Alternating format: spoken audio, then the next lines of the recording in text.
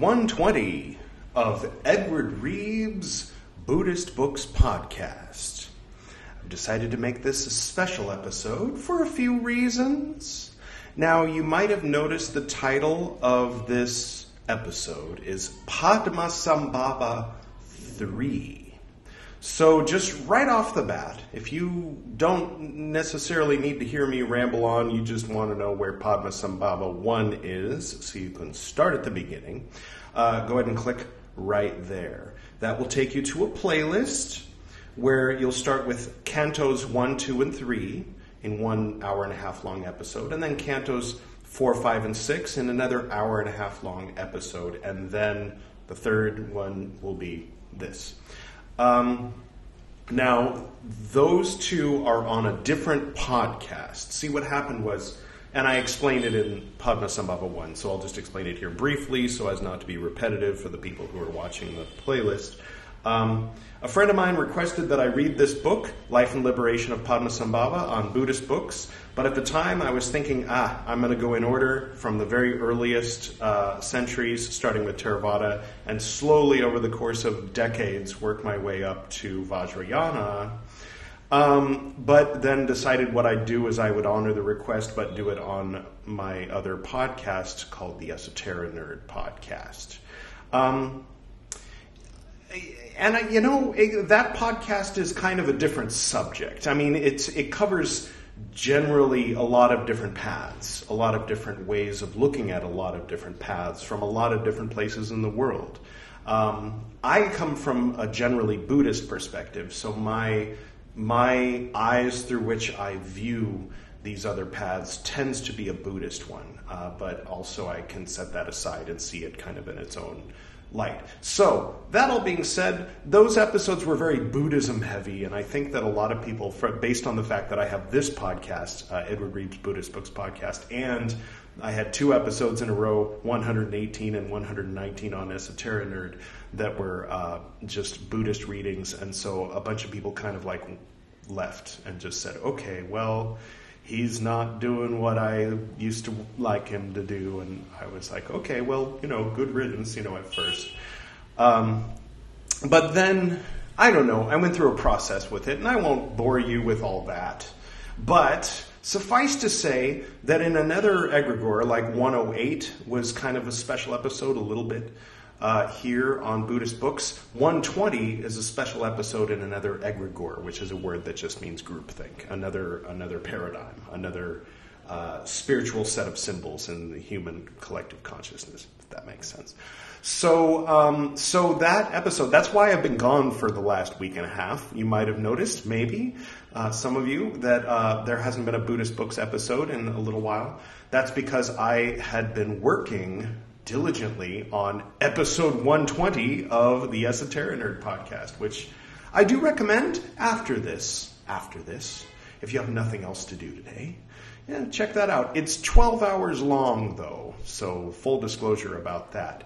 However, I interview 10 people, so it's not 12 hours of just me talking. Well, it's 12 hours of mostly me talking, but I occasionally let the guests speak.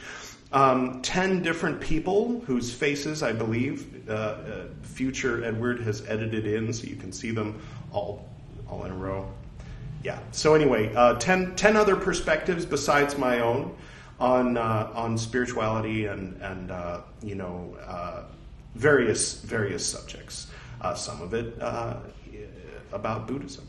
So check it out if you're interested. If you're not, basically you've heard me mention that I'm not an ordained monk, but that I was kind of ordained in a different sort of monastery at one point in my youth. So that is an interview with a bunch of other people who were also ordained in that same cult, you might say, and you would be correct. So enough about that. Check it out if you're interested. Don't if you're not. So anyway, the thing that we're reading today, which is presumably, if you clicked on this, what you're interested in, so sorry to make you wait a full 6 minutes before I got to it, is it's called The Life and Liberation of Padmasambhava. And what it is in the 14th century, so in other words, the 1300s, there was a man named Orgyen Lingpa, who was considered a great guru in his time. You can see I have my notes here on my phone here. And he discovered, he was what they call a treasure finder. He found these old, writings in the original 8th century, the first Vajrayana temple in Tibet that was commissioned by the Dharma king, who was the husband of Yeshe Tsogyal, who you've met a few episodes ago. And you remember I talked about the guy that came and taught her? Well, that's Padmasambhava. And usually there's a great deal more emphasis put on him than there is on her. So a few episodes ago was putting the emphasis on her just to be different. It's something I do. And so I've noticed a lot of sites on the interwebs will put that he recovered the text in quotes as if to imply that he wrote them himself and then claimed that Yeshe wrote them. Maybe, we don't have a time machine. We can't go back and spy on him with, a drone camera. Or maybe we can. Maybe at some point in the future someone will do that. But, yeah, it's safe to hold a little bit of skepticism. But I think for today, if you would like to join me in what they call suspending disbelief, and we'll just assume that he found them, and they were 700 years old at the time that he found them, approximately, and then they were rewritten and so on in Tibetan. At one point, probably 100, 200 years ago, they were translated into French. And then later, they were translated from French into English. So they were translated into French originally by Gustave Charles Toussaint, if I'm pronouncing that correctly. Then they were translated from that version into English by Kenneth Douglas and Gwendolyn Bays, who you saw in the opening crawl. My apologies to Mr. Toussaint for not including him in that. And then I will also add that they were corrected using the original Tibetan by Tartang Tulku. So, yes. So basically, this is the English translation of that story of the life and liberation of Padmasambhava as it was written by Yeshe Tsogyal and recovered by Orgyen Lingpa. So, worst case scenario is this is something written by the great guru of 14th century Tibet, and he claimed that it was written by Yeshe, or he channeled it. The thing is, sometimes with the treasure finders, it's like acceptable for someone to find something in a dream, or to find some mystic scratchings under a rock and to interpret it through deep meditation and then interpret it in the form of a longer text. So I think maybe that's where people are getting at when they say, oh, it was recovered. But he says he found it in the Red Temple built by the Dharma king. I'm going to take his word for it and say that we are actually reading the words of Yeshe Tsogyal, wrong religion, anyway, about the life and liberation of Guru Rinpoche Padmasambhava. Is that enough of an introduction? Have I been talking too much? Should I get to the reading already? Well, I agree. I think I should.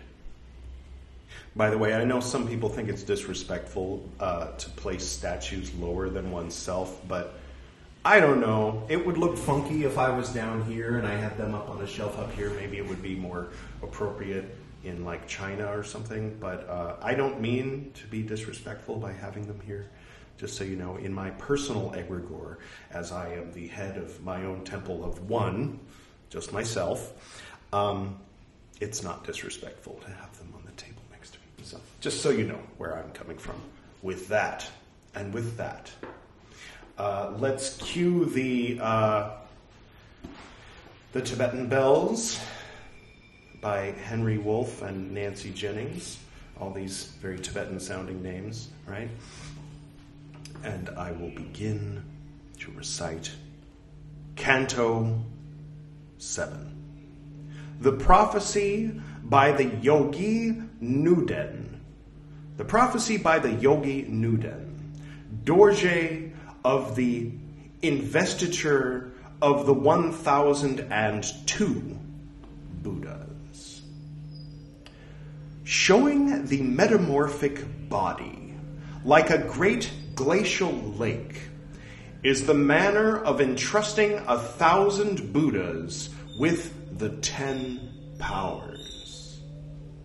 In the completely adorned world, with 4 very joyful and beautiful continents, in a region situated at 84 leagues from one of these 4 continents, sovereign, wide, and vast, in the very center of the palace of the mass of merits, the very pure.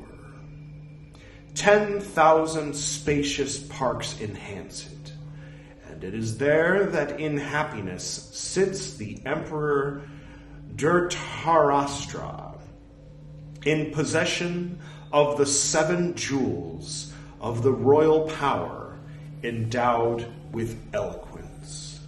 Sovereign of the 4 continents, he has 700,000 queens.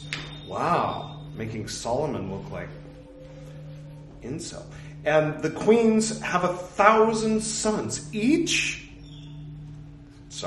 I'll continue, each blessed with the 32 auspicious signs. Now, the great king Dhritarashtra, having gone during the full moon to the park, dotted with flowers of every sort, gave himself over to the pleasures of love. The best part about this book, no dots, no 3 dots every 10 seconds. Let's do this more often, shall we? The queen Dampa Mamaima and the queen Paimaima, having bathed themselves in the pool of joy and sprinkled themselves with perfumes. Where's Udayan? Just kidding. Joined the king Padma Thang-yig on the throne. And each one conceived a royal child of beautiful form, lovely, delightful. There was more than the richness of their complexion. Both, seated with crossed legs, appeared in a miraculous manner, and at the same instant, from the higher heavens, it was proclaimed, quote, "This child is Dharma Sattva. Paimaima's son is Dharma Mati." End quote. This, the voice of the gods, caused them to hear. Then the 2 children began to speak in verse. Quote, "To the one whose whole thought goes toward awakening, to the protector of the world, who has appeared in the land, pious minds pay homage and join him in numerous company. Noble and eminent is the one who by the roots of his virtue causes the happiness of Jambudvipa and the good of all beings. Best of the jewels which there is in the holy heaven, best of men, he has no equal." End quote. With these words and others like them, they expressed themselves in many stanzas. Then, once weaned from their mother's breasts, they came before the king Dhritarashtra, and after bowing at his feet, they stood joining their palms. Quote, "Dear father, we beg you to listen to this. To achieve the Dharma in 10 million periods of time is difficult, and the sages never give up the quest to obtain awakening. This Dharma of the absolute calm of nectar, which is not comparable to any other, gives joy to all beings. Therefore, the holy Dharma is said to be the best jewel. End quote. In this way, and with many a stanza, they express themselves. Then the guardian of the land, King Dhritarashtra, went to find in his hermitage the master Nuden Dorje, yogi of the secret formulas. And standing back with his hands joined, the king said, quote, "You whose strength in the Dharma brings tears to the eye, you always show your goodness to all beings. To the most secluded of the queens were divine children born miraculously. Free me from all apprehension." End quote. When in these verses his prayer was expressed, Nuden Dorje answered, quote, "Varied as well as vast is the revelation of the Dharma. There is in this an omen, a happy sign. Of the numerous bodies of the 1,000 Buddhas, let the names of your sons be put in a jeweled chalice, and by placing them in the center of a mandala, all will have fulfillment." End quote. Then the king Dhritarashtra, who, in the center of his lofty architectural abode, was Padma Thang-yig on the throne, withdrew himself in meditation and had this thought, quote, "Since without exception all these boys of mine are equally and genuinely unexcelled, which one from among all these boys will become the first Buddha?" End quote. And he thought of the procedure to discover the answer.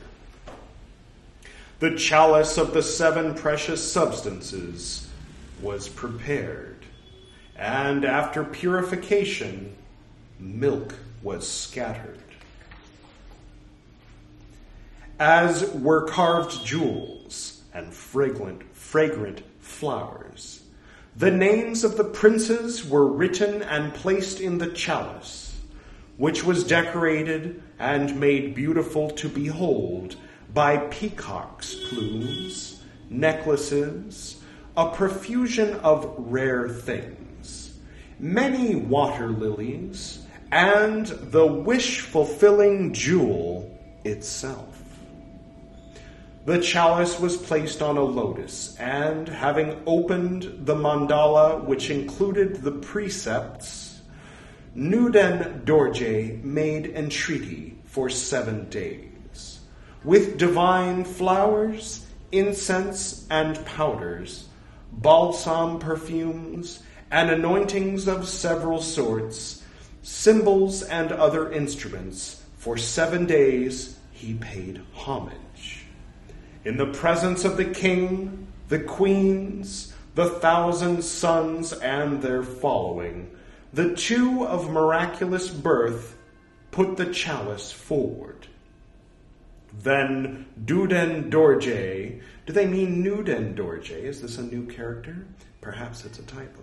Continuing, celebrated the investiture. He conferred 25 general powers, 10 varying powers, and as special powers, 4 rivers of power. From inside the prophetic vase, the names were drawn. The first which appeared was Prince Visudhamati, Immediately the earth trembled violently, and in the hands of the queens and their female attendants, sound failed in the cymbals, and all the instruments ceased to play. Then for this Prince Visudamati, whose resounding name was first, it was predicted that he would be Buddha Kakutsunda. After him appeared Prince Visudajaya. It was predicted that he would be the Buddha Kanakamuni. After him appeared Indra Santi.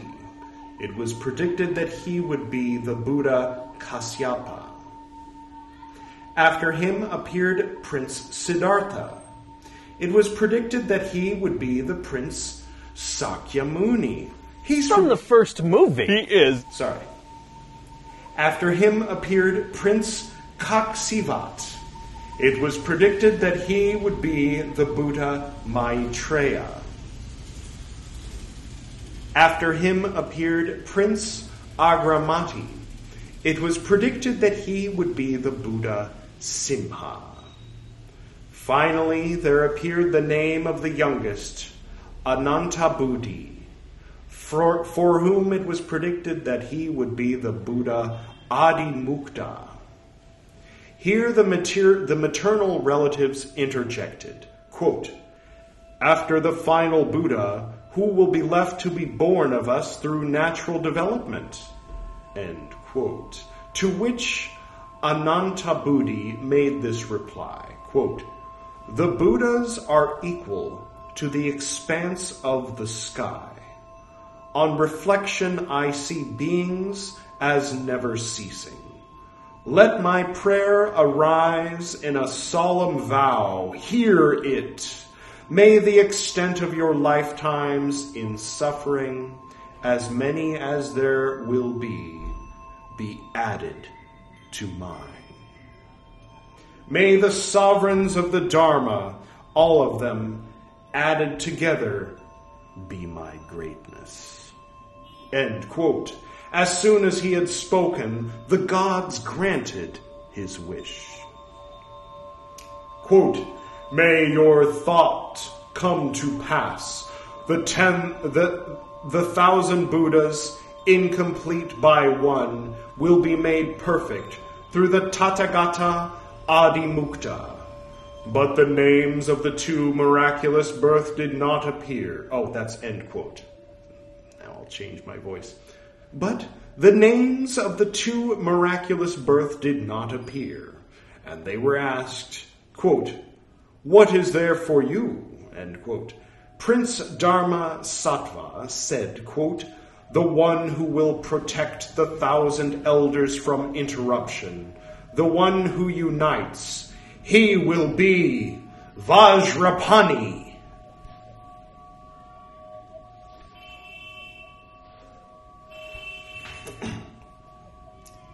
End quote. Prince Dharma Sattva said, quote, "The one who requests the 1,000 elders to teach will be Brahmendrakinta." End quote.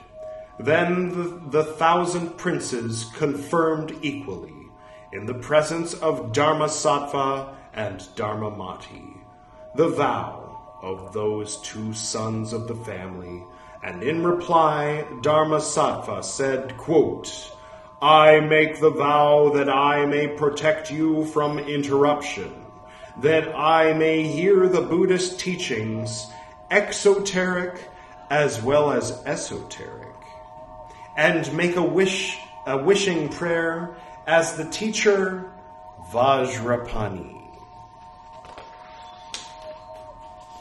And then Dharmamati said, quote, "I make the vow that at the time you win awakening, I will urge you to turn the wheel of the Dharma.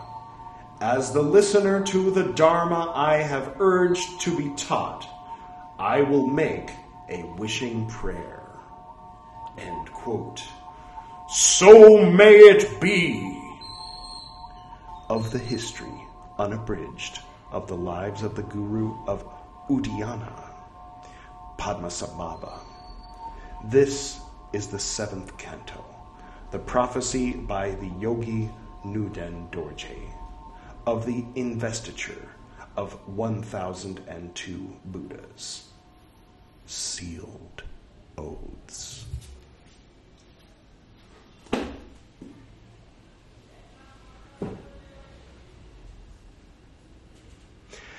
There it is. So, for those who are relatively new to all of these sorts of things, and you've been listening to this podcast before, that was very much Vajrayana. In particular, I think it's safe to call this Nyingma Vajrayana, in other words, old school Tibetan Vajrayana, specifically. Because there's other Vajrayana schools. There's Vajrayana that was developed in Nalanda and other places in India before it was brought to Tibet. There's Vajrayana in the form of Shingon in Japan, which is sort of, Vajrayana Buddhism brought by Kukai, that is Shinto friendly. So there's Shinto spirits around rather than Bon deities. So Vajrayana has a couple of, well, more than a couple, but generally speaking, it has the Tibetan form and the Japanese form in present day. And in the past, if we had a time machine, or if you can travel back there astrally, then you can experience old Indian Vajrayana, as well as Chinese Vajrayana and other sorts of Vajrayana. But a little different, you might say, than the pre-sectarian early Buddhism that we've been reading. Now, the 10th of the 10 folks that I interviewed in that episode 120 of Esoteric Nerd, they a follower of Dzogchen Vajrayana Buddhism, Tibetan-based Vajrayana Buddhism, and he had an interesting point when I told him that I'm reading everything in order. He's like, in order? Wow, what does that mean? And I said, well, I'm starting with the earliest and moving forward in time. And he was like, oh, right, order, as in... If you believe in time... then you start with the earliest and move forward. I personally don't believe in time. He had a very different perspective than I, though we are definitely brothers in a sense. And he is the sort of person who will seek out a guru who has what he wants, to attain, and will stick with them and learn from them until he feels he's attained it. Whereas I, who had similar but different experiences as he in our shared youth, opted not to do that and to go the long route of reading all the books and working it out for myself.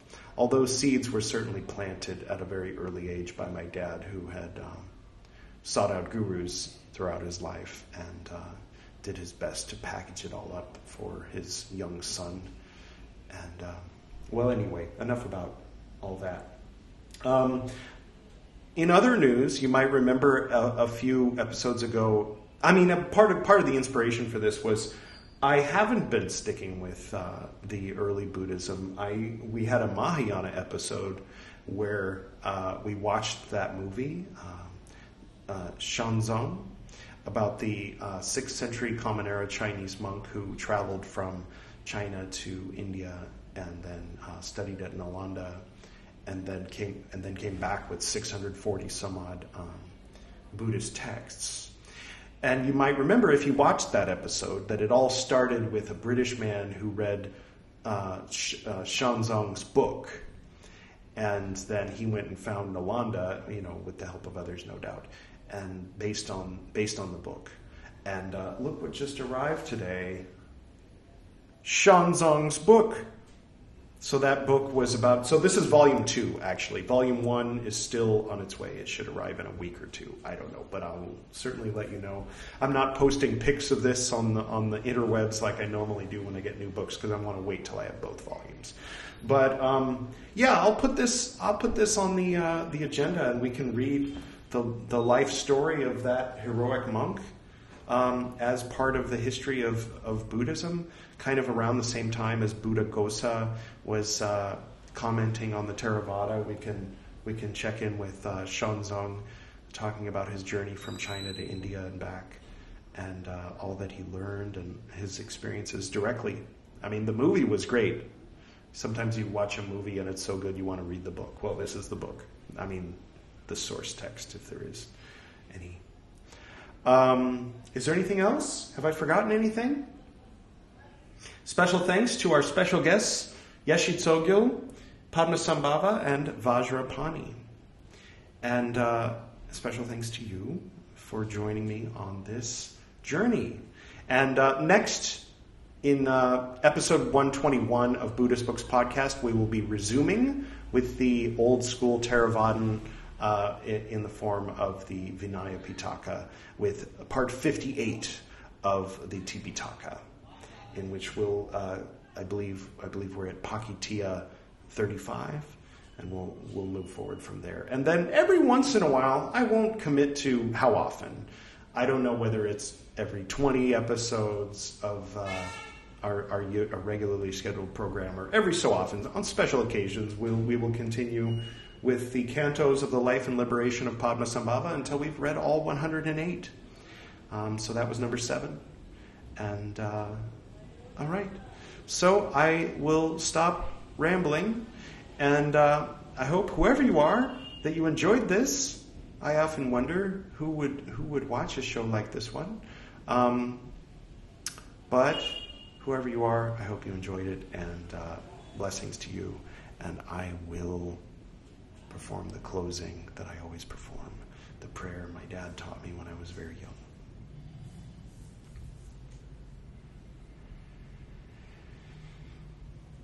To the north and to the south, to the east and to the west, to the spirits of light among us and to the spirits below, we send out our reverent love and compassion.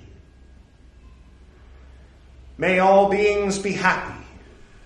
May all beings be serene. May all beings be in peace.